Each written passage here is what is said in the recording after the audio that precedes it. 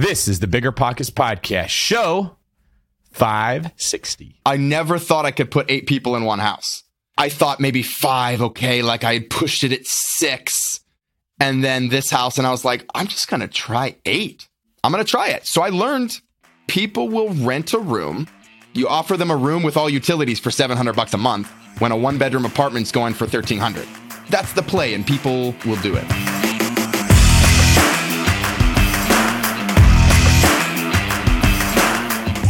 What's going on, everyone? It is David Green, your host of the Bigger Pockets Podcast, the starting point for your journey to financial freedom through real estate.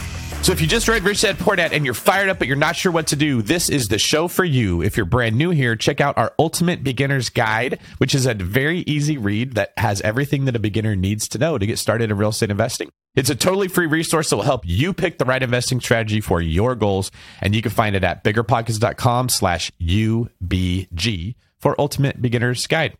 This is one of the best shows that Bigger Pockets has ever put out. And I'm not just saying that because when you listen to it, you're going to see why. Our guest did an incredible thing as a pretty average guy. And that's no slight against Sam. He's a 5th degree black belt. He's only 30 years old. He has 7 martial arts studios, and he's got 22 properties plus 10 short-term rentals. So over 30 rental properties that he's crushing it in. But his strategy is something anybody can replicate.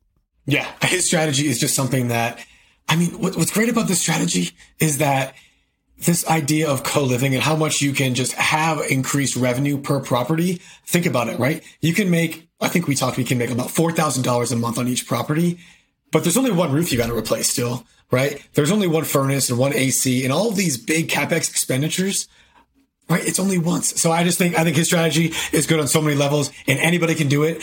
He has figured out a way to scale it, which not many people have done. And so such an amazing episode. So basically, Sam is taking single-family homes and running them as if they're apartment complexes. He's renting out rooms to specific tenants and providing a common area, just like apartment complexes do, and crushing it like a karate chop. So make sure you listen all the way through today's episode, because at the end, we have a really good conversation about how, if you hear this strategy and you know you want to do it, but you're having a hard time getting started, some specific steps that you can take to gain some confidence, to get some momentum rolling for yourself. What were some of your favorite parts of the show, Craig? Oh, man. Well, first off, I just am so impressed as to how he started at such a young age. And he kind of was at the forefront of this like real estate movement. I mean, he was the courage that a 19-year-old has to take to buy a property in 2010. I mean, I don't know if you remember 2010, but like no one was saying to buy real estate back exactly then, right? Everyone was saying, oh, it's such a bad asset to buy. But he took that and he took what he learned from martial arts, established it in his real estate business. And now he's just like crushing it, thinking differently. And I love his entire story from start to finish. Me too. And for today's quick tip, I want to remind everybody that Bigger Pockets has more than just this podcast. Their YouTube channel is growing with tons of good content, and some of it from yours truly. So go search YouTube for Bigger Pockets channel and find some other cool stuff and some more detailed information. We've got a couple links in the show notes today for other shows that were similar to this one if you like this specific strategy, and you can definitely find something on YouTube. This show is sponsored by Airbnb. Did you know that I turned one of my first homes into an Airbnb? It's true. And it even helped me get the extra income I needed to launch my real estate career. So if you want to try your hand at making even more income with your property, Airbnb is the place to be. Your home might be worth more than you think. Find out how much at airbnb.com/host. Passive income without the property headache? It's possible. There's a way to invest passively in real estate and get monthly income without any tenants, maintenance, or property management. The Wealthy have been doing this for years, and if you're an accredited or high net worth investor, you too can collect cash flow without the headaches that come from owning rentals. How? By investing in a private real estate fund with PPR Capital Management. PPR's co-founder, Dave Van Horn, wrote the book on real estate note investing for BP. But he's not just investing in notes. Dave and his team also have an extensive background in commercial real estate. And with PPR Capital Management, they're strategically investing in both notes and commercial real estate nationwide. With over $500 million in assets under management, PPR has provided individuals with a steady source of truly passive income since 2007 without ever missing a payment. Check them out at investwithppr.com.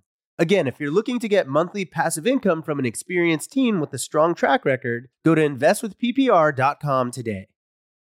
Remember when you had to pay to get a lead's phone number? It was like the dark ages until Deal Machine made skip tracing a thing of the past. Now, with your Deal Machine plan, you'll get unlimited access to phone numbers and contact information for no extra cost. That's right, get high-quality, reliable information trusted by leading financial institutions, all fully compliant with the federal Do Not Call list. Explore over 150 data points, including age, gender, marital status, occupation, and a ton more. Trust me, this is the data you need for off-market deals. With new filters, people flags, and color-coded phone numbers, lead management just got a ton easier. Ready to step up your investing game? Sign up for a Deal Machine plan today and gain immediate access to this unlimited treasure trove of contact information and phone numbers. Just head to DealMachine.com/BP. Transform your lead generation and deal-making strategies with Deal Machine. Sign up today and start exploring the unlimited possibilities at DealMachine.com/BP.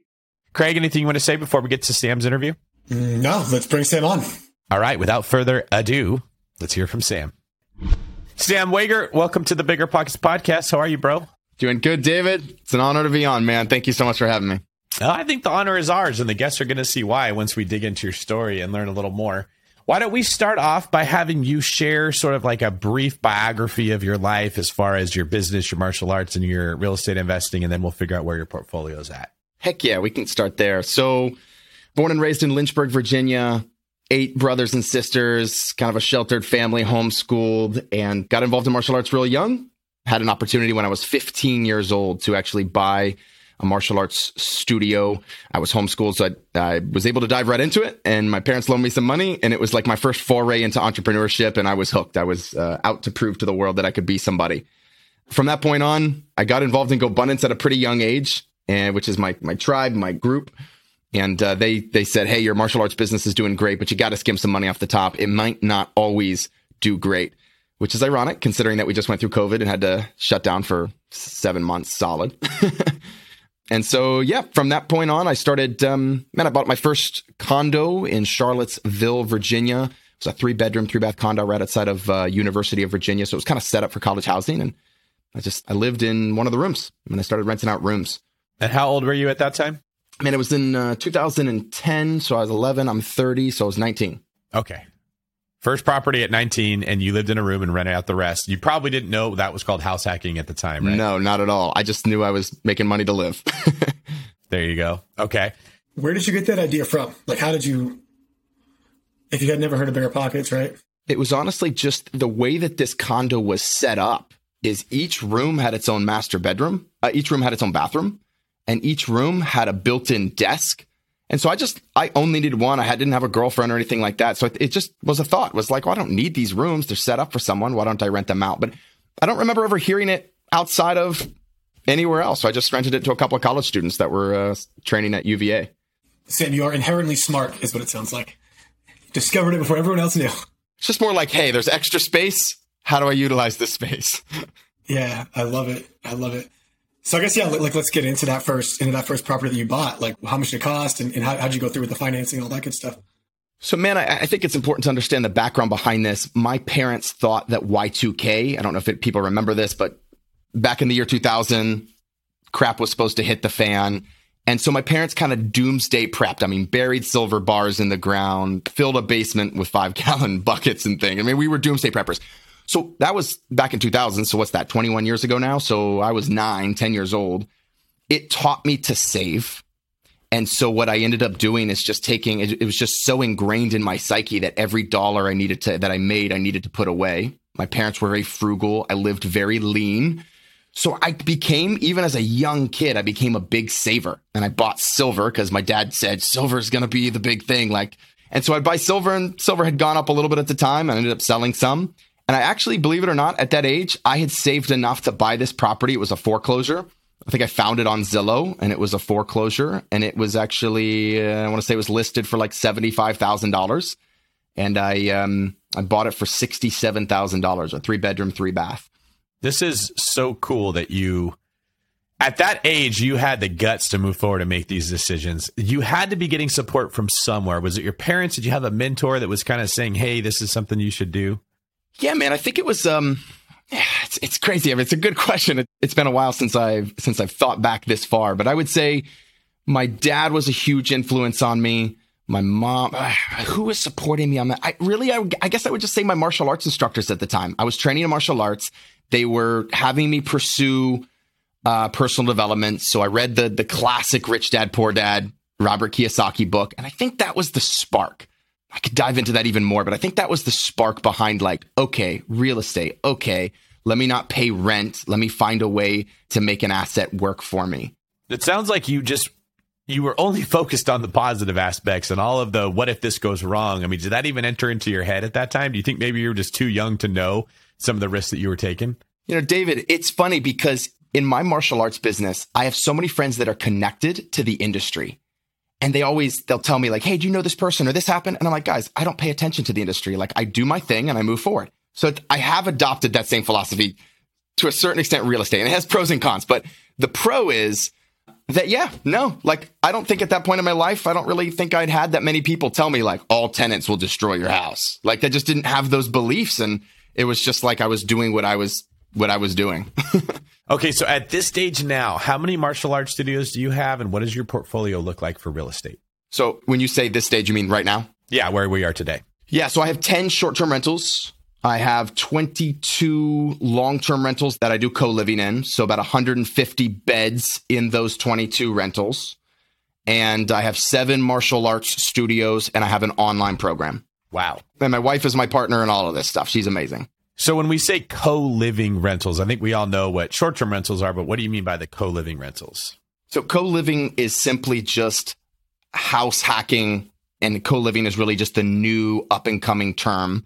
And it just means that you're putting 3, 4, 5, 6, 7, 8. My largest house has 9 bedrooms rented to 9 different people. They are sharing a common space, a common kitchen. They're sharing a common living room that I furnish, and they are renting their room, and maybe they have a shared bath or maybe they have a private bath. That's co-living. All right. Now, Craig here wrote the book on house hacking for bigger pockets. So I'm going to let him jump in. I was just about to say, it sounds like you took like what I did and like multiplied it by 10 or something, right? So my question to you is, how do you convince someone to live with 8 other people? Or have a roommate, right? Do these have 9 bedrooms or are there like 2 beds in a room? No. So we don't do multiple beds to a room.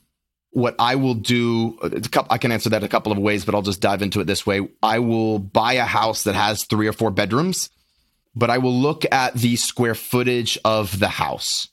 So if it's 1,500 square feet, I kind of just inherently know I can fit 4 bedrooms in that house. I can turn a dining room or a living room into a bedroom. I can turn a little porch area into a bedroom, and I give them their private space. I furnish the common areas and then they furnish their own bedrooms. Craig, in terms of convincing people, you know, it's funny. I remember one guy for my first house. I remember one guy that rented from me and I just raised the rent and he goes, I can pay the rent. And I just remember I'd raised it. And so I was so excited that he was going to be able to pay, and I just let him in. But I guess what I'm trying to say is I've never had any trouble convincing people to do this. Like I post an ad on Craigslist, I post an ad on Facebook, and we tell them we're trying to create a great community of people, and they rent. Like I don't have to pitch them on it. We post the ad, they respond to us. Is there any sort of theme to your house? Like do you do like, a martial arts house and a snowboarder's house or something like that so people know they're with people of the same interests? Or how do you screen them? Yeah, I think the biggest question in people's minds when they come in, Craig, is safety. Like, hey, is this going to be a safe place? I am open. There are common spaces, and I have so what we've done is on all the doors, they get a keypad door lock. No, we don't do themes, but the general theme is like we're trying to create community and just good people living together that can support each other in life. So our philosophy is, and we will share this, we'll say, hey, your home is the most intimate place that you're going to spend time. It's more intimate than your workplace. And so we will do our best to screen them by doing background checks, by doing an interview, and by doing a showing to make sure that they just fit our values of being a solid, upstanding, safe person that's trying to do their best in life. It's positive. We'll put inspirational wall art. We'll make the common areas really warm, really inviting. We'll put desks where people can kind of co-work in the common area if they need to. I love that. but no like themes. No theme. At what point in investing, you bought that first condo, you house hacked it. When did you switch into this co-living model? And did it come before or after you got into short-term rentals? It came before short-term rentals for sure. I moved to Charlotte, North Carolina to buy 2 martial arts schools. I was renting a room from a guy who had the main lease on an apartment. So I was subleasing a room from him. It was a 2-bedroom apartment. And I just went on Craigslist because I didn't want to sign a long-term lease. I wanted to go month by month and I just wanted to find a room. That's all I needed. So I rented this room. And then there was a house that came for sale across the street. It was $131,000 in Charlotte, North Carolina.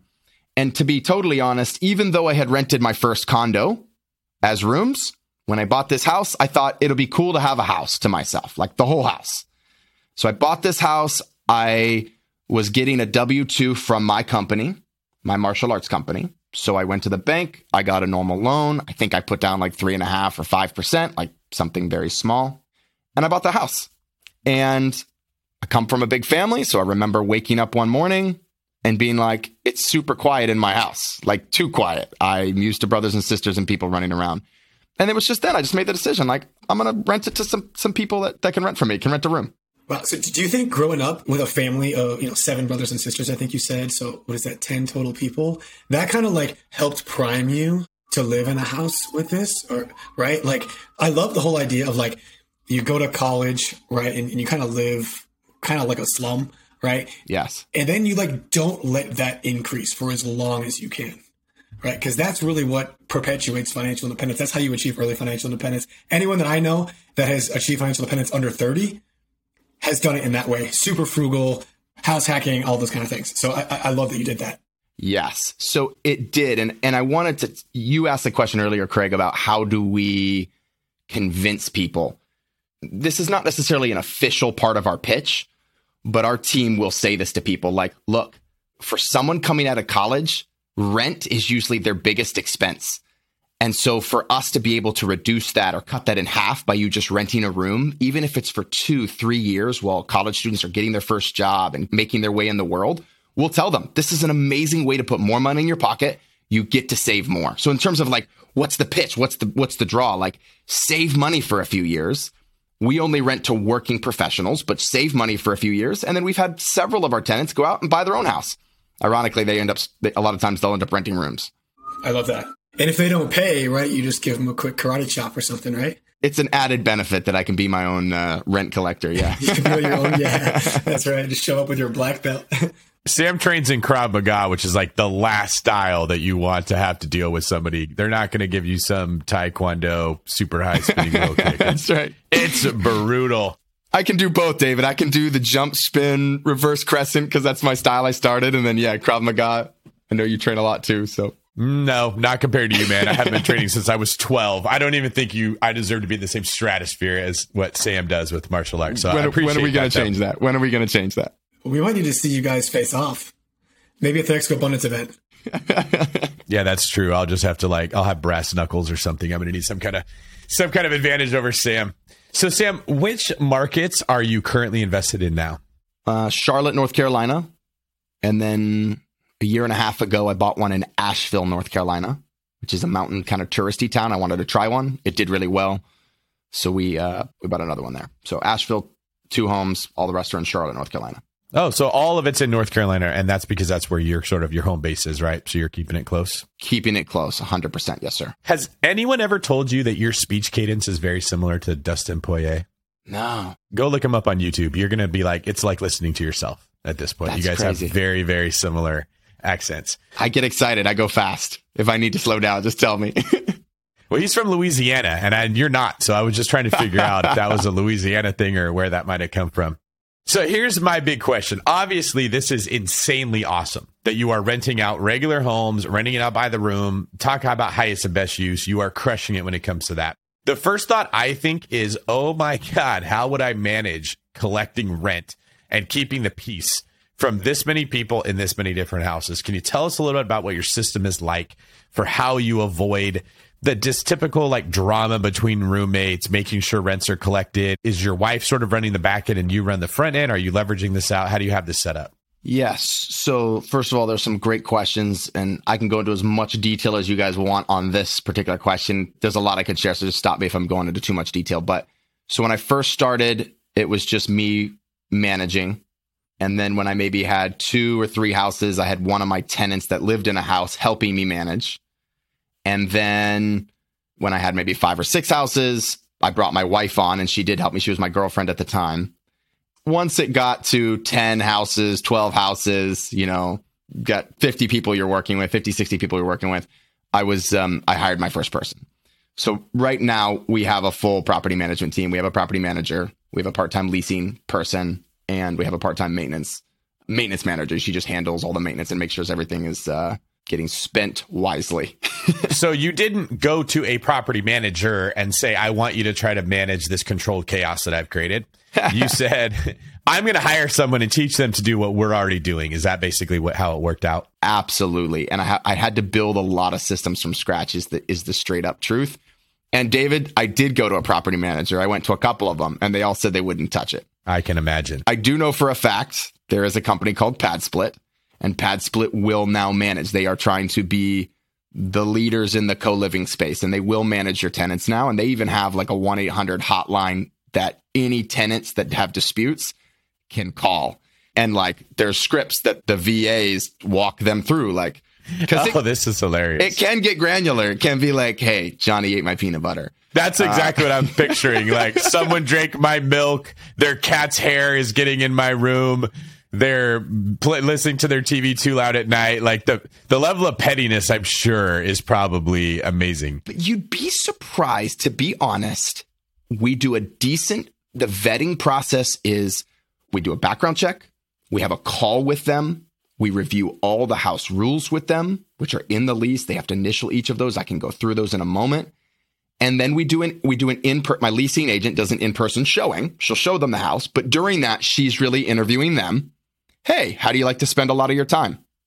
Oh, we tell them straight up, this is not a party, not a frat house. We rent to working professionals that are trying to make something of their life. And this is a great environment for that. So she's interviewing them. How do you spend your time? Where do you like to go? She's kind of asking them some questions. And if she feels that they're not fit, boom, she just won't continue. Hey, we found someone else that's going to be a better fit. So I think the vetting process is truthfully the most important to having a good experience. But you'd be surprised at how many people would ask me like, oh, you must have fights in the house. Like no, like it happens a lot less than you would think. And I think that was because we asked a lot of good questions at the beginning. One thing we did that's really granular is we took a label maker and we just labeled the refrigerator like room 1, shelf 1. We labeled the freezer. We went to the cabinets and we opened a cabinet and we just freaking labeled all the cabinets like room 1, cabinet 1. And so that way, when someone moves out, you're not having to like, which pickle jar was his pickle jar? Like you just clear out shelf 1. As simple as that sounds, that like in the kitchen common space, that eliminated a lot of stuff. Another rule that we implemented was just no personal items in common space. So we do pay, we work it into our numbers. We do pay for a cleaner at least once a month in all of the homes. And in some of the more dirtier homes, we do a charge back to the tenants. We just tell them like, hey, we've checked up a couple times. We're going to charge back for twice a month or 3 times a month. And that cleaner, we just told them, hey, we want you to check for personal items, put it in a box. And like, there's no personal items allowed to be left in the common area. So that kind of helps with people like, well, you picked up my sweater or this. Yeah. Sam, obviously, it sounds like I've managed my handful of house hacks, right? And I think I capped at 3. What are like your system is above and beyond anything that I've ever done. So like, what did you do? Like, what are some of the systems that you actually use for managing the properties, for collecting the rents? Do you have a CRM that you use to manage the tenants? And let us dive into that a little bit. Apartments.com. It manages all the maintenance requests that come through Apartments.com. All of the rent comes through Apartments.com. We can send notices there. We can communicate directly with them about those maintenance requests through Apartments.com. And then we use something for my property manager he'll use to send automatic emails and texts and reminders and stuff. We use salesmate.io, and that you can schedule texts and schedule certain emails at certain dates and things like that. Apartments.com will send them reminders of rent.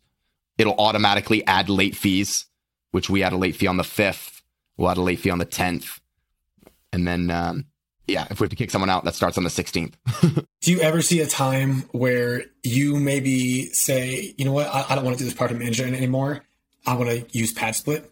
Would you ever switch? I spend a couple hours on this company a week. Other than acquisitions, I spend a lot of time I do rehabs and acquisitions, because I'll go into that later, but I do rehabs and acquisitions. That takes most of my time. But no, we've built out a great team. I wouldn't switch and pay Pad Split, whatever they charge. I think it's 16, 17, 18%, maybe up to 20% for just that piece. I wouldn't do that now. We've got good systems and I'm not spending a lot of time on it. Okay. Are you putting each one of these houses in its own LLC, or what is your legal structure for that? Yeah, David Osborne has coached me up a lot. So appreciative for him. He's one of the GoBundance elders, and he told me put $1 million worth of value in one LLC and then start another one. And for whatever reason, that just made sense to me. And so that's what I do. What about how you're collecting the rents? Like, is it a spreadsheet that you're using to track? I'm imagining, like, how many average tenants do you have per house? Like 5 to 6? Yeah. Some of them 9, some of them, yes. That's it. All right. So let's say you've got somewhere between 5 and 9 actual tenants in 22 houses. How are you specifically making sure you know who paid rent and when they paid? Apartments.com tracks it all. So you can print out a spreadsheet of who's paid and who's not paid. That's a super easy part of it. Is this what Cozy used to be? Because I know Apartments.com Cozy was purchased by Apartments.com. Is that what it is, basically? Yes. We used to use Cozy.co, and then Apartments.com bought them. And they switched everything over. Yeah. You know, I can second that. Is that Cozy what you use? It's what I used. I no longer have rent by the room. I just couldn't deal with it anymore. And so, but when I was doing that, 100% Cozy was the way to go. Yeah, for sure. Apartments.com even has, like, you can set up a lease for a room. Like, it's got the ability to set up multiple leases under one home now. Yeah. Speaking of the leases, like, do you have anything in your leases that would differ from a traditional, rent a unit lease? What are some clauses that you have that are different? Yeah, we have some house rules. And if you guys give me a moment and want them all, I can read them to you, but I'll highlight the ones that I know off the top of my head. I mean, one is like no personal items in the common space, quiet hours after 10:30, I believe, that we assign them where they need to park, because that can be somewhat of an issue if you're in a neighborhood. So we assign them like, hey, you have to park here. We review with them when rent's due, when the late fees will kick on. So I guess most of that would be pretty standard for a lease. More than happy to share that with you guys for sure, too. Yeah, no, I think that's great. I just think, I just kind of let people know that 90% of that lease is probably the same. There's just a couple of clauses in there. Yes. That you need to kind of cater towards the rent by the room. And like this, honestly, like it sounds like a lot of work.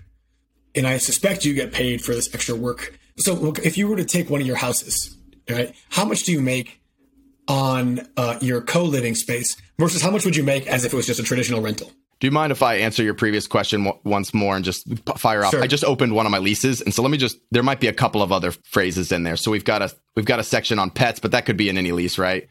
We've got a section on common areas, just basically saying like, we're in control of that. We've got a section on kitchen use. So like when they have to clean up, they have to be cleaned up within a certain number of hours. We have a section on how the cleaning works. That would not be in a normal lease. We have a little section they have to initial that basically says, like, if they have a shared bath, they have to clean the bath. Let's see. Personal property. I just wanted to cover everything you went through on that. So personal property, like just them agreeing that they're going to keep it in the common areas. We also have a guest policy, like they cannot have overnight guests more than 5 nights per month is how the lease currently reads. So that is what it is. Something else that wouldn't be in a normal lease would be parties and gatherings. I'm just kind of scrolling through here because you asked and I wanted to give an authentic answer. So parties, really good. Yeah, parties and gatherings. Any roommate who wishes to have a party or gathering of 3 or more people in the house must give the other roommates 3 days notice and receive consent. Not sure if that happens all the time, but that is in the lease. Yeah. I mean, another thing that we wanted to ask is just how is all this enforced? Yeah. I mean, by the tenants, telling on the other tenants is a lot of it. In your backhand or whatever. Yeah. And look, here's what I'll say about that. Because we'll have a couple situations where let's just say it's like one person's word against another person's word. And we've just told our property management team, because I don't like drama, I've just told my property management team, we have a tremendous demand for room rentals. If we get in a situation where it's just not clear, we reserved the right in these leases because it's to terminate it and give them a 30-day notice. That's really smart. Yeah, I've told my team, just like, look, just pick the person that you think is in the right and terminate the other person. Like, it's not a big deal. And we don't get, just because of the culture, we don't get the squatters that you normally would in like a single family home. Like, well, fine, I'm going to, like, people don't, like, it's once in 12 years of doing this, maybe has someone kind of not paid but stuck around. Because it's not, you're not renting the whole house. You don't really, it's just, there's a little bit more social pressure of like, hey, that guy's not paying his rent. That's a great point. It's not like you're kicking a family out of a house and people say, what am I supposed to do with my kids and my dog? It's more like a hotel and I'm just renting it out right now. It's more of a transient mindset. That actually goes to support you quite a bit. Here's what I love about your model. There's lots of reasons, but what I love about it in particular is that in today's market, where it is very difficult to make something work as far as cash flow goes traditionally, you got to look at creative things. And this is probably even better than a typical short-term rental because there's much less risk associated with this. You can't only buy, you're not limited to areas where people want to travel. There's not a seasonal fluctuation.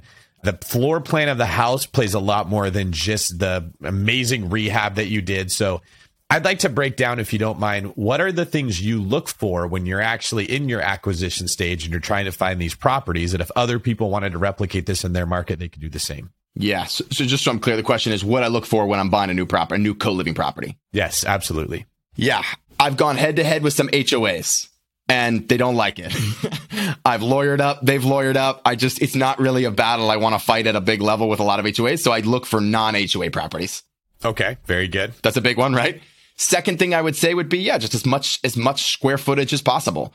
So I kind of put together a little, like if I can get, I've got a house right now that has 2,500 square feet and I have 8 rooms in it. And that's probably about right. If I have 2,500 square feet, depending on exactly how it's laid out, I could probably get 8 rooms. So when I look for it, I'm looking for just big square foot.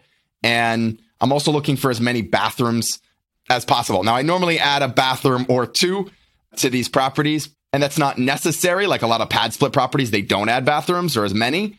But for me, I like to have no more than 2 people sharing. So I'll do it just because it's kind of makes me more comfortable. And I feel like it's a premium product on the co-living market.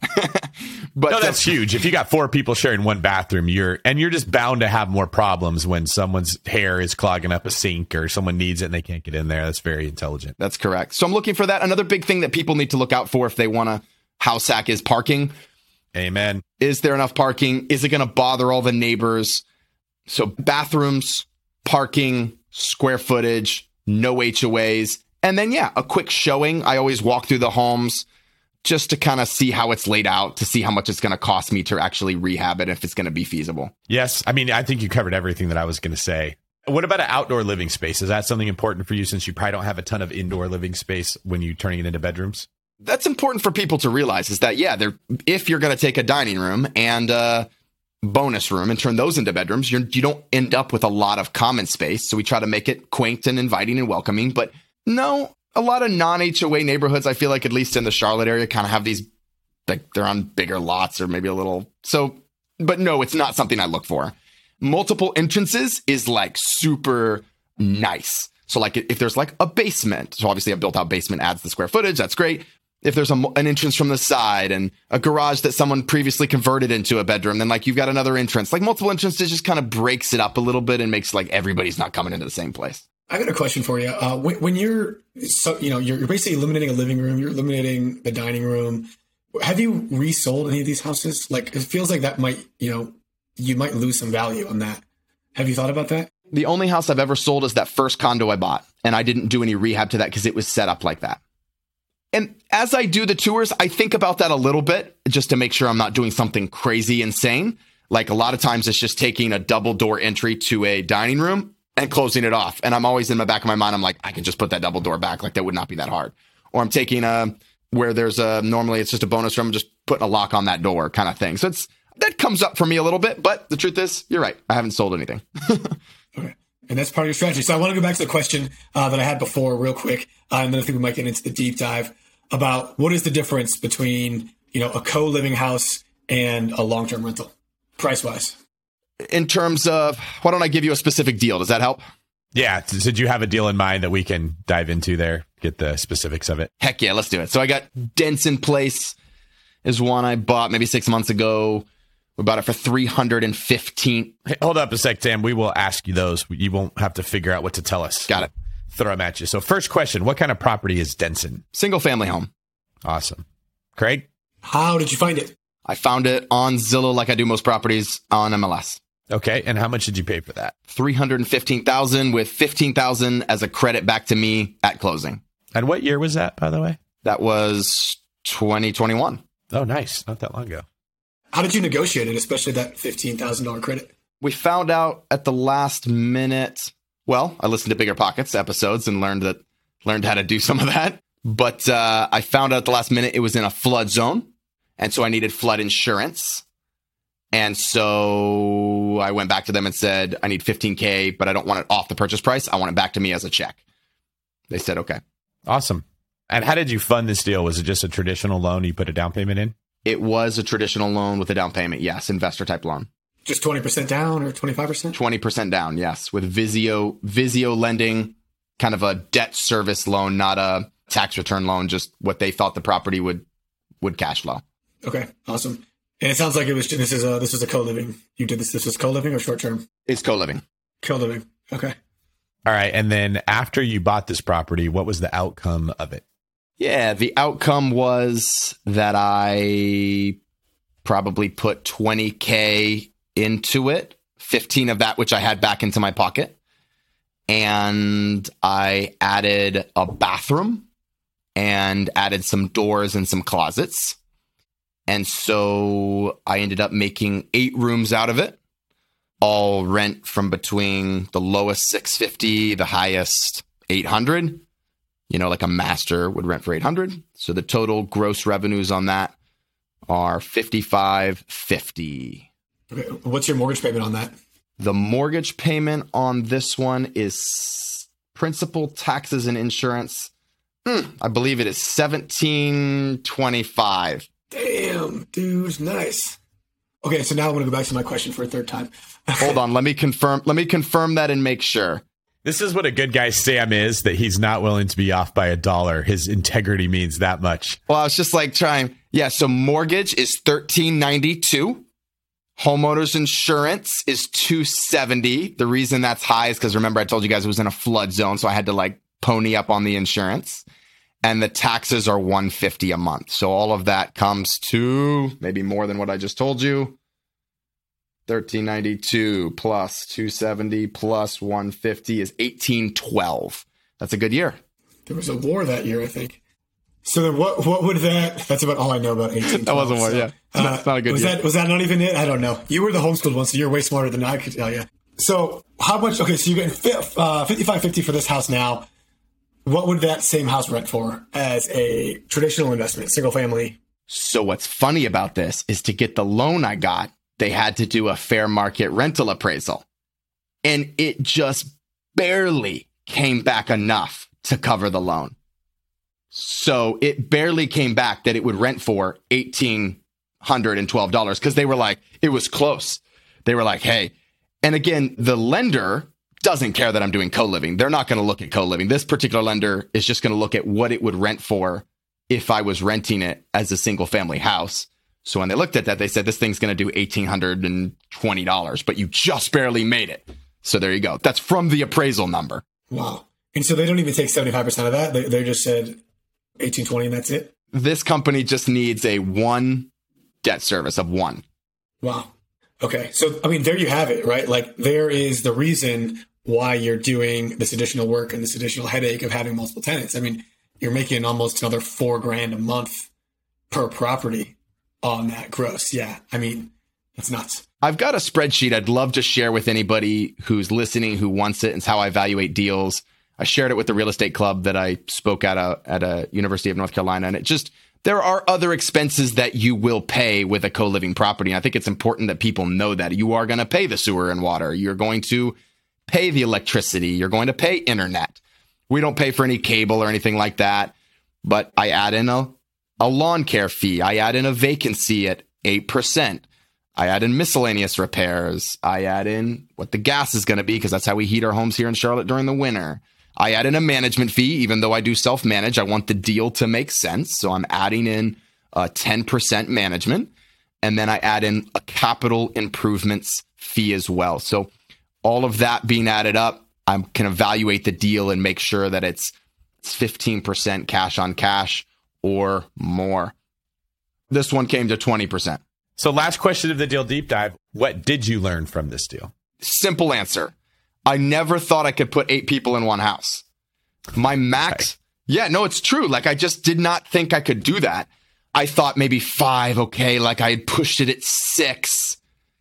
And then this house, and I was like, I'm just going to try 8. It's kind of big. It's 20. Let's see. What is it actually? 2499. So it's 2,500 square feet. I'm going to try it. So I learned people will rent a room. This goes back to your original question, Craig. How do you convince people to do it? You offer them a room with all utilities for $700 a month when a 1-bedroom apartment's going for $1,300. That's how you do it. That's the play, and people will do it. All right. I love it. I think this sounds a lot like somebody took traditional long-term rentals and short-term rentals, and they had a baby, and they ended up with what you're doing here. It's like the perfect combination of both. The question we haven't asked you that I just wanted to ask you is, how important is location when it comes to this? Are you having to buy in areas near downtown with high walkability scores, or are you finding if it's just a good neighborhood, you can find a tenant? It's a great question, because one of the most common questions I get is, so you rent all these to college students, right? And we rent to 0 college students. We are not near colleges. We prefer not to rent to college students. We may have 1 or 2 out of the 150 tenants we have, but it's not a high percentage. And part of that is just maybe how we advertise in our ads. We'll put out on Facebook Marketplace or Craigslist or Zillow, because Zillow, you can now rent a room on Zillow, list a room. But we say it's for working professionals. David, I went off on a tangent. What was your original question? It was, do you have to buy in super specific neighborhoods, or is it just if it's a good, safe neighborhood near employment, you can find it? Near employment. That's where I was going with that. So since it's working professionals, if there's places that people can work, then yes. But the truth is, that's everywhere. Like, the person at McDonald's has to make you $15 an hour, has to live somewhere. The person, everybody, all the retail stuff, they have to live somewhere. That is exactly right. This show is sponsored by Airbnb. Did you know that a long time ago, before I ever started my real estate business, I turned one of my first primary residences into an Airbnb? And that's the extra income that I needed from Airbnb that gave me the confidence to go out and work for myself and eventually quit my 9-to-5 job. And now I have dozens of Airbnbs all over the country. I've even partnered up with the old David Green on a recent property in Scottsdale to take our portfolio to the next level. And of course, we host it on Airbnb. But you don't need to be a full-time real estate investor to start on Airbnb. As a matter of fact, I was self-managing 10 properties while working my 9-to-5 job, so I know anybody can do it. Think about it this way. You're looking for extra income and going on a vacation. Wouldn't it be great to rent out your space and let your property pay for itself while you're gone? I did this one time. I pitched my wife and my roommate, because we were house hacking, on the idea of renting out our home, and it paid for all of our expenses on a trip to Mexico City. So go and give it a try. It might just change your life, just like it did mine. And I really do mean that. Your home might be worth more than you think. Find out how much at airbnb.com/host. Your competitors are fighting for your customers' attention. So how do you stand out? Easy. Constant Contact. Constant Contact's award-winning marketing platform has helped millions of small businesses stand out, stay top of mind, and see big results fast. Reach new audiences, grow your customer list, sell more, raise more, and fast-track your growth. Constant Contact makes it easy to promote your business through email and SMS marketing, social media, and even events management. Don't know much about marketing? Don't sweat it, because Constant Contact's writing assistance tools and automation features help you say the right thing at the right time, every time. And with my boot camps and live events, I just don't have the time to clone myself. So I just let Constant Contact do the marketing for me, and you should too. So get going and start growing your business today with the free trial at ConstantContact.com. Just go to ConstantContact.com right now. Constant Contact, helping the small stand tall. ConstantContact.com. Calling all property owners and operators. Are you managing a multifamily property and looking to elevate your residents' living experience? Introducing Quantum Fiber Internet, your go-to choice for speedy internet your residents will love. The process is as seamless as Quantum Fiber service. Starting at just $50 a month, your residents can enjoy fast, reliable internet that will make them love where they live even more. Connect with your local fiber representative today. Learn more at q.com/go big. I wonder how they got that domain. That's q.com/go big. Limited availability. Service and rate in select locations only. Taxes and fees apply. 360 Wi-Fi and other equipment lease charges, taxes, and fees are excluded from Price for Life offer and may be increased. All right, let's move on to the next segment of our show. It is the world famous... It's time for the fire round.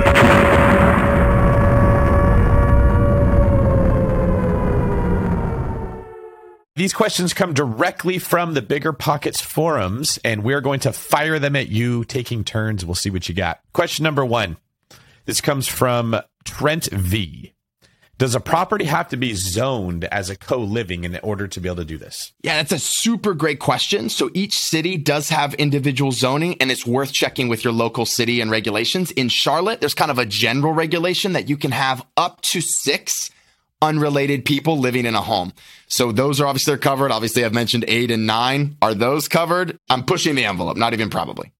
Yeah. And do you know, what is the penalty? Like, if they catch you with 8 or 9, is it like a slap on the wrist, or are you getting a fine? In 11 years, I can honestly say it's never come up. It's been now HOAs. I've had the issue with HOAs, but never a city regulation. You know, we haven't asked you this. How do you set up the mail for that many people in one house? Great question. You buy, like on Amazon, you buy mail slots. Okay. And you just, so the rooms are numbered, and then like I said, the cabinets are numbered, the refrigerator's numbers, and the mail slots are numbered. So they'll put it in, and then somebody will bring it in and just stick it in someone's mail slot. They self-sort it. No, it all just comes to the house. One tenant sorts it in a mail sorter that is inside the house. Is that right? Gotcha. I did this one time, which was a huge mistake, where I put like 4 mailboxes on one house. And they were like, what the heck are you doing? And I was like, oh, nothing. And that seems like the fastest way to advertise. Yeah. I might be violating zoning regulations. Here's a mailbox that is obvious evidence of that fact. Okay, so you just have like a head tenant who basically kind of organizes. Not even a head tenant. I mean, it's just they have their mail slots, and I think people just like they'll grab whoever gets the mail, goes in and just kind of drops it, puts it through there. Yeah. All right, go ahead, Craig. All right. Are there any rules for number of... Oh, you said that one. You basically already answered that one. What types of upgrades do you actually do to the property to make it more friendly to the tenants? Just furnish the common area and add a bathroom or 2 if I feel that is necessary. And that's all. Just make sure it's livable. How nice are you making these bathrooms? Like, are they just like functional? Plastic shower inserts, plastic shower pans, a vanity from Lowe's. A sink from Lowe's, toilet from Lowe's. Yeah. So it's definitely more functional. You're not going over the top to try to attract these tenants. Sounds like you just recognize there's such a demand for this that it's hard to lose, right? Like it's better than renting an entire apartment and having to pay for utilities, and when you can just rent a room and save yourself some money. The shared economy is becoming more acceptable here for sure. Yeah. Okay. For like people sharing stuff, you know? One last question. How do you handle utilities and all that? How we've done it is not so. I know some people that like put a cap on it and then like, hey guys, if it's over this, they'll bill the tenants. To me, that just sounds like a pain in the ass. So what we've done is just, we pay everything and we charge enough that it doesn't matter. So you don't have like a RUB system or anything. You just sort of build it into the rent that you're charging. I just charge enough per room as a flat rate. Cause that's part of going back to your original question, Craig. How do you convince people, right? Like part of the benefit of what we do is not like, we don't say, oh, it's $600 plus utilities. We're just like, it's $750. And that's it. Like people like just knowing it's one expense. And so does that hurt me a little bit? Maybe if I have a high electric? Yes, but like it's just simple. Yeah. You know, some months you win, some months you lose. And I can't imagine it's more than $50 to $100 in either direction. And you're making $4,000 a property, right? So there's just some expenses that you don't really need to worry about. And I'd say that's one of them. That's right. Yep. Are these all year-long leases or are you month to month? How are you setting that up? Year long is what we go in with.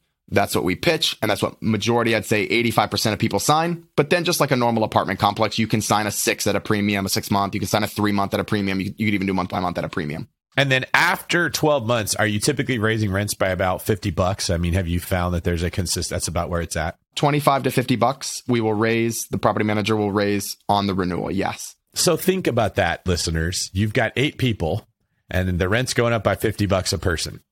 Right? Every year, your gross revenue is going up by $400. If it's renting for $2,000 normally or $1,800, that's more than a 25% increase of what the fair market rent would be if you were doing this individually. So over, 4 years, you're doubling what you're bringing in. This is one of the ways that like why short-term rentals are doing really well. Because if you're charging $200 a night or $300 a night and it goes up by 10%, that's a lot when it's every single night of the month or for 2/3 out of the month. The scale, it really affects things. And so I think this is some of the ways real estate is changing. Is the traditional model isn't working very well when we don't have enough supply. People are just getting squeezed, and now that we're looking for creative ways. And you might be one of the front runners in doing this, Mr. Wiegert, which doesn't surprise me because you got started when you were like 7 years old. So you've had a long time to figure out how to perfect this. Yeah. I have 2 more things I'd like to share. Can I just share 2 more things? Sure. Kind of one, I just think it's really good for listeners to also hear, like, even sometimes I kind of hate telling new investors that I bought that first house cash because I was just such a good saver, because they're like, well, I don't have 70 grand sitting around. So like after that, for the next 4 houses, I'd buy one as a primary residence and be able to put 5% down, and I'd fill it up and live in it for maybe 6 months or even a year. And then I just go and buy another one as a primary residence. So the next bunch that I actually bought, I only had to put 5% down. I just had the cash and I didn't know any better. And I was like, well, I'm just going to spend it all in this house. And I didn't know anything about banks or lending at that point in my life. So I just wanted to share that. And then the second thing I wanted to share was that something that I do in my company that I'm so passionate about, and it is, I think, what sets us apart. We created I'm a big Tony Robbins guy. I love personal development. So we created a personal development manual that has things like how to save money, how to set goals. And if they we like give it to them and we ask them to like complete it. And as they complete it, they get rewards. We'll even give them like cash bonuses if they finish the whole book, but just as a way to like help them during this stage in their life. All right. Awesome. Okay, let's move this on to the last segment of our show. It is the world famous for. First question, Sam, what is your favorite real estate book? Rich Dad Poor Dad. It's classic. I'm sure you never get that answer on the show, but I got to know. Yeah, right. You're the first one for sure. Yes. All right. Second question. What is your favorite business book? Think and Grow Rich. I'm not sure people would consider that a business book, but I do. It's a mindset book, and it's a multiple read for me. All right. What about some of your hobbies when you're not practicing martial arts or collecting rent checks from 700 individual tenants? Yeah, I'm a big outdoor guy. So hiking, biking, skiing, doing anything outdoors, reading, anything in nature is my jam. I will do that all day, and I love it. And my wife and I enjoy all kinds of activities outside. I believe, did you take a spill on a mountain bike at the Last Go Abundance event? Was that you? And David, I tore my PCL. It's still not healed. So I was actually, when I heard about it, I heard you hurt your knee. And I was like, well, I'm sure if he just banged his knee up, Sam's fine. But I really hope he didn't tear a ligament. It turns out that that's what happened. Yeah, sorry. Those are the worst, man. Doesn't matter how buff you are. Those ligaments just do not care. Yeah, it's so true. Yeah. Or what sets apart successful investors from those who give up, fail, or never get started? Wow. Man, I think it takes a lot of courage. And for me, it's the courage to buy that deal and just understand that it may not work out. So for me, it was just buying a house and not knowing if it would co-live, not knowing if I could rent it by the room. And the way I got around that, I guess, was just by understanding that I could always rent it as a long-term rental. I might not make a bunch of money doing that, but I could put a single family in it. I feel like was my fallback. That's really what it's about, right? Have a plan going in, have a couple backup plans, and then make sure that you save your money and you live beneath your means so that if worst case scenario happens, you're okay. Yes. Love it. All right. Last question of the day. Tell us where people can find out more about you. Yeah, man. Facebook is probably the biggest way, honestly. Just Sam Wiegert on Facebook. Really? That's the only social media you're using is Facebook? Does that make me like really old or something? I don't know. Yeah, you sound like you should be about 50. You are. You're like a 25-year-old who with the mind of a 50-year-old, right? And you're like this kung fu master that's been reincarnated and was homeschooled, and now you're doing all this. I bought my first house or my first business at 15. So when I bought my first property at 19, that seemed kind of easy. I think that's hilarious. Life Door Rentals is the name of the company. So lifedoorrentals.com. People can go and kind of get a sense for like how we sell it and how we pitch it and what the benefits are. And there's some good stuff to model there if people are interested. I'm curious, one quick question. What commonalities or what did you learn from your martial arts business that you then, or even martial arts in general, that you then applied to your real estate business? Yeah, David knows this too. And martial arts is just so good for confidence. Like martial arts gave me something to be good at. And I wasn't good at a ton of other things. I was good at math and I was good at martial arts. And it just gave me the feeling of like, because it's not a team sport and you don't ever sit on the bench, like it's a personal development sport. And no matter what, you're going to play that day because you're going to go to a class and you're going to try your best. Like, because it's that type of a thing, you learn. And if you have the right instructors, you're building success upon success upon success. So absolutely, I attribute so much of my success from the confidence I gained in martial arts that I was just a shy, introverted kid that was just trying to be somebody. But that gave me that sense of like, I am somebody. I can do this, you know? That definitely translated into real estate. What's your advice for people that are not kids anymore and they're trying to figure out if martial arts is right for them? Yeah, to go try some classes. And if it feels unsafe, don't ever go back. Because of the specific instructor you're talking about? Thank you. Yes.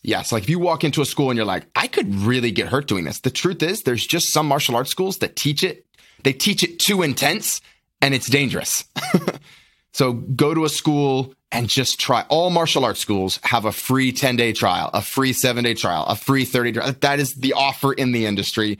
And I've been around the industry for a long time. So just go and I want to try a couple classes. Can I do that? Yes. Just go have fun. Enjoy it. That's a really good point. I don't think I thought about that being a legit concern because I've always been involved with good ones. But that is a good point. If it's your first day and they're like, yeah, just go roll with that guy or go spar with that person. You should not be sparring on your first day. It should definitely be learning movements and fundamentals and stretching and like you shouldn't be having contact. But I think personally that a lot of the reason that people don't, what Sam is doing here, Sam, what you're doing is brilliant and simple at the same time. That's part of why it's brilliant is you have not overcomplicated it.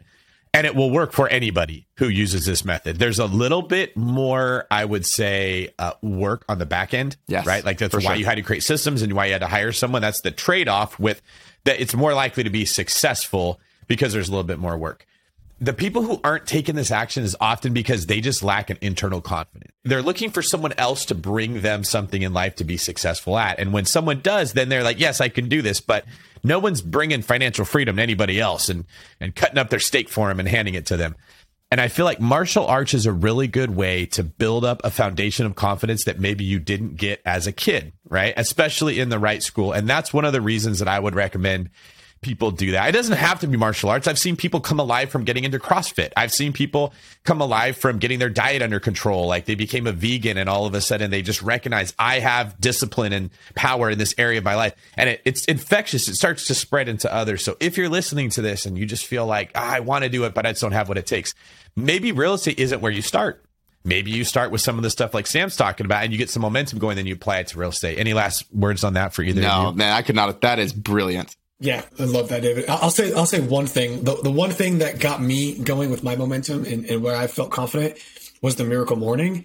I started waking up at 4:30 a.m. every single morning and doing that routine for the first 3-4 hours. And not only did my day start out amazingly, but the discipline to wake up at 4:30 every morning, regardless of what time I went to bed, made me feel like kind of just like a winner. So yeah, man, that's brilliant.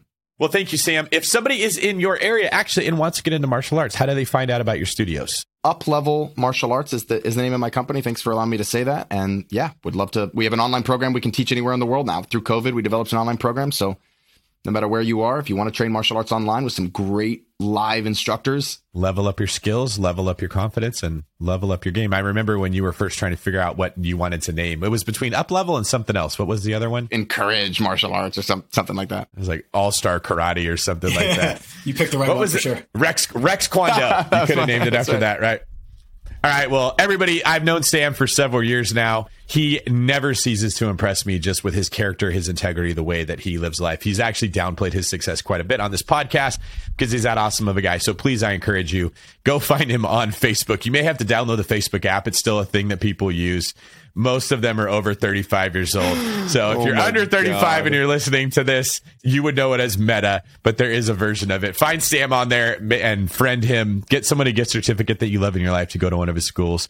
Craig, any last words before we get out of here? No, I think we're good to go. Sam, it's been a pleasure to have you on, and maybe I'll take one of your online classes. Heck yeah. Craig, David, thank you so much. Love you guys. All right. That was our show with the 5th degree black belt and overall pretty awesome dude, Sam Wegert. Craig, what did you think? Sam, he impresses me more than anyone that I've ever talked to, I almost feel. I mean, he's 30 years old. He's got the mindset or the wisdom of a 50-year-old. Started his first business at 15, bought his first property at 19, and he makes like insane amounts with this business that he was able to scale that not many people are able to scale. That's one big thing I hear about house hacking and Rent by the Room. It's not scalable, but that's, he's got that rich dad, poor dad mindset of the not I can't, but the how can I, right? How can I scale this business? He figured out a brilliant way to do it, and he makes really good money doing it. Yeah, and I think a lot of that has to do with his background, learning martial arts and then training martial arts, is that you often find yourself not flexible in certain ways or not strong in certain ways, and you either figure out a way to do it or you strengthen the areas that are weak so that you can do it. And he really applied that to his business. He's like, all right, this is becoming problematic having this many tenants I got to manage. The property manager that I've talked to said they don't want to deal with it. I'll just make my own. He solved the problem that most people don't solve with scaling, which is learning how to hire and sort of treat your business like a business. And I love that he shared how he did that on the show. Yeah. I mean, he shared with us all of the criteria. So if somebody wanted to go out and try a co-living house, go back and rewind this episode and listen to it again, because he gives you everything you possibly could ask for in terms of how do you analyze the deal, how do you look for a deal, what systems he uses, and just try once, right? And again, make sure your property works. Yeah, so we can sum up some of what he actually looks for. So when he's looking for a property, you can set a search up. You can have a realtor, like my team could set this up for someone super easy, where right off the bat, we only look for something 2,500 square feet or more. He's targeting 8 bedrooms if possible, but it sounds like he'll settle for 6 if the numbers make sense. He does want lots of bathrooms, and that's very important to acknowledge. Many house hackers neglect to pay attention to how many bathrooms are in the house. They're needed and they're expensive. Like bathrooms is sort of a art, not just a science. You can't just say, well, it's X amount of money to put in a bathroom. Got to have the space to put it. And it depends where the other plumbing is for how much money it's going to cost. If you got to run plumbing all the way from one end of a house to other, it's going to be much more expensive than if there's a bathroom or a kitchen on the other side of that wall and you can tap right into plumbing. Sam, he covered a little bit that he does the rehabs of these properties, but that's something that a lot of rookies might not understand, is where the water line exists is really big, as well as is it built on a slab or is it on a raised foundation? If it's a raised foundation, you can run the plumbing underneath the house for much cheaper than if you have to actually drill into the concrete slab. He mentioned parking. I'm so glad he did. Craig, I'm sure this is something you've come across in your house hacking days. No one thinks about this when they're house hacking. They always look for everything but that. But if you don't have anywhere for people to park their cars, you don't have a house hack. That's the problem with my primary residence in the HOA that I live in. You're not allowed to park on the street, and there's only so many spaces that you can actually park as far as the driveway. So I'm not able to house hack my primary residence as much as I would like to when I move out of it because of the parking issue. And then remember neighborhood complaints. You don't want to do this in an area where your neighbors are going to be calling you in to report you to the city. Like there's certain neighborhoods that are just going to be more conducive to this or not. Anything you think I missed there? No, I think you hit almost everything. One thing I'll add is on the bathrooms, when you're looking at these houses, make sure you kind of take note as to where the location of these bathrooms are.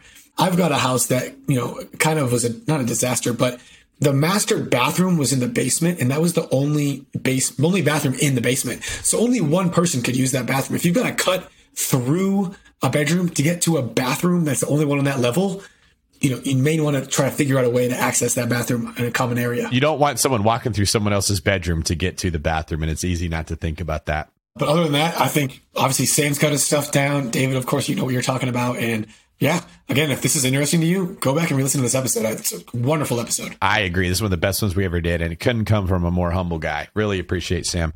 All right, if you would like more on information about this specific strategy, check out Bigger Pocket Show 392 with Todd Baldwin, where he shares his take on the same strategy that Sam is implementing here. You can also search Bigger Pockets YouTube for the title Retire from Real Estate with a Few Properties. That's done with Ron Gallagher. He does this in Washington, D.C., and we will have him on the show in the future. Both of those links will be in the show notes, but if you like what you heard, go do a little bit more research on it. Also, check out Craig Curelop's house hacking book for Bigger Pockets to get a little bit more detail, and then follow each of us on social media because we talk about this all the time. Craig, how can people follow you? Yeah, I'm the Fi Guy on Instagram and on TikTok. And I am David Green 24. All right, thank you, everybody. Go check out Bigger Pockets YouTube. There's plenty of content there. You don't have to wait for the next podcast to drop. We got you covered. All right, let's get out of here, Craig. The market is changing, and finding your way can be tricky. Rates shift, headlines whirl, but your goal hasn't changed. You want financial freedom. And the best investors know it's not about timing the market, it's about time in the market. If you're ready to get into the real estate investing game or take your game to the next level, finding an investor-friendly agent is your next step. With BiggerPockets Agent Finder, you can find the right agent in minutes. Just head to biggerpockets.com/deals and enter a few details about what and where you want to buy, and bam! Instantly match with an investor-friendly agent who fits the bill. These local market experts can help you navigate the neighborhoods, analyze the numbers, and take action with confidence once and for all. This free resource is only available at biggerpockets.com/deals. Get an agent, get the deal, and get closer to financial freedom at biggerpockets.com/deals. That's biggerpockets.com/deals to find your investor-friendly agent today. The content of this podcast is for informational purposes only. Past performance is not indicative of future results, and all host and participant opinions are their own. Investment in any asset, real estate included, involves risk. Use your best judgment and consult with qualified advisors before investing. Only risk capital you can afford to lose. BiggerPockets LLC disclaims all liability for direct, indirect, consequential, or other damages arising from reliance upon information presented in this podcast.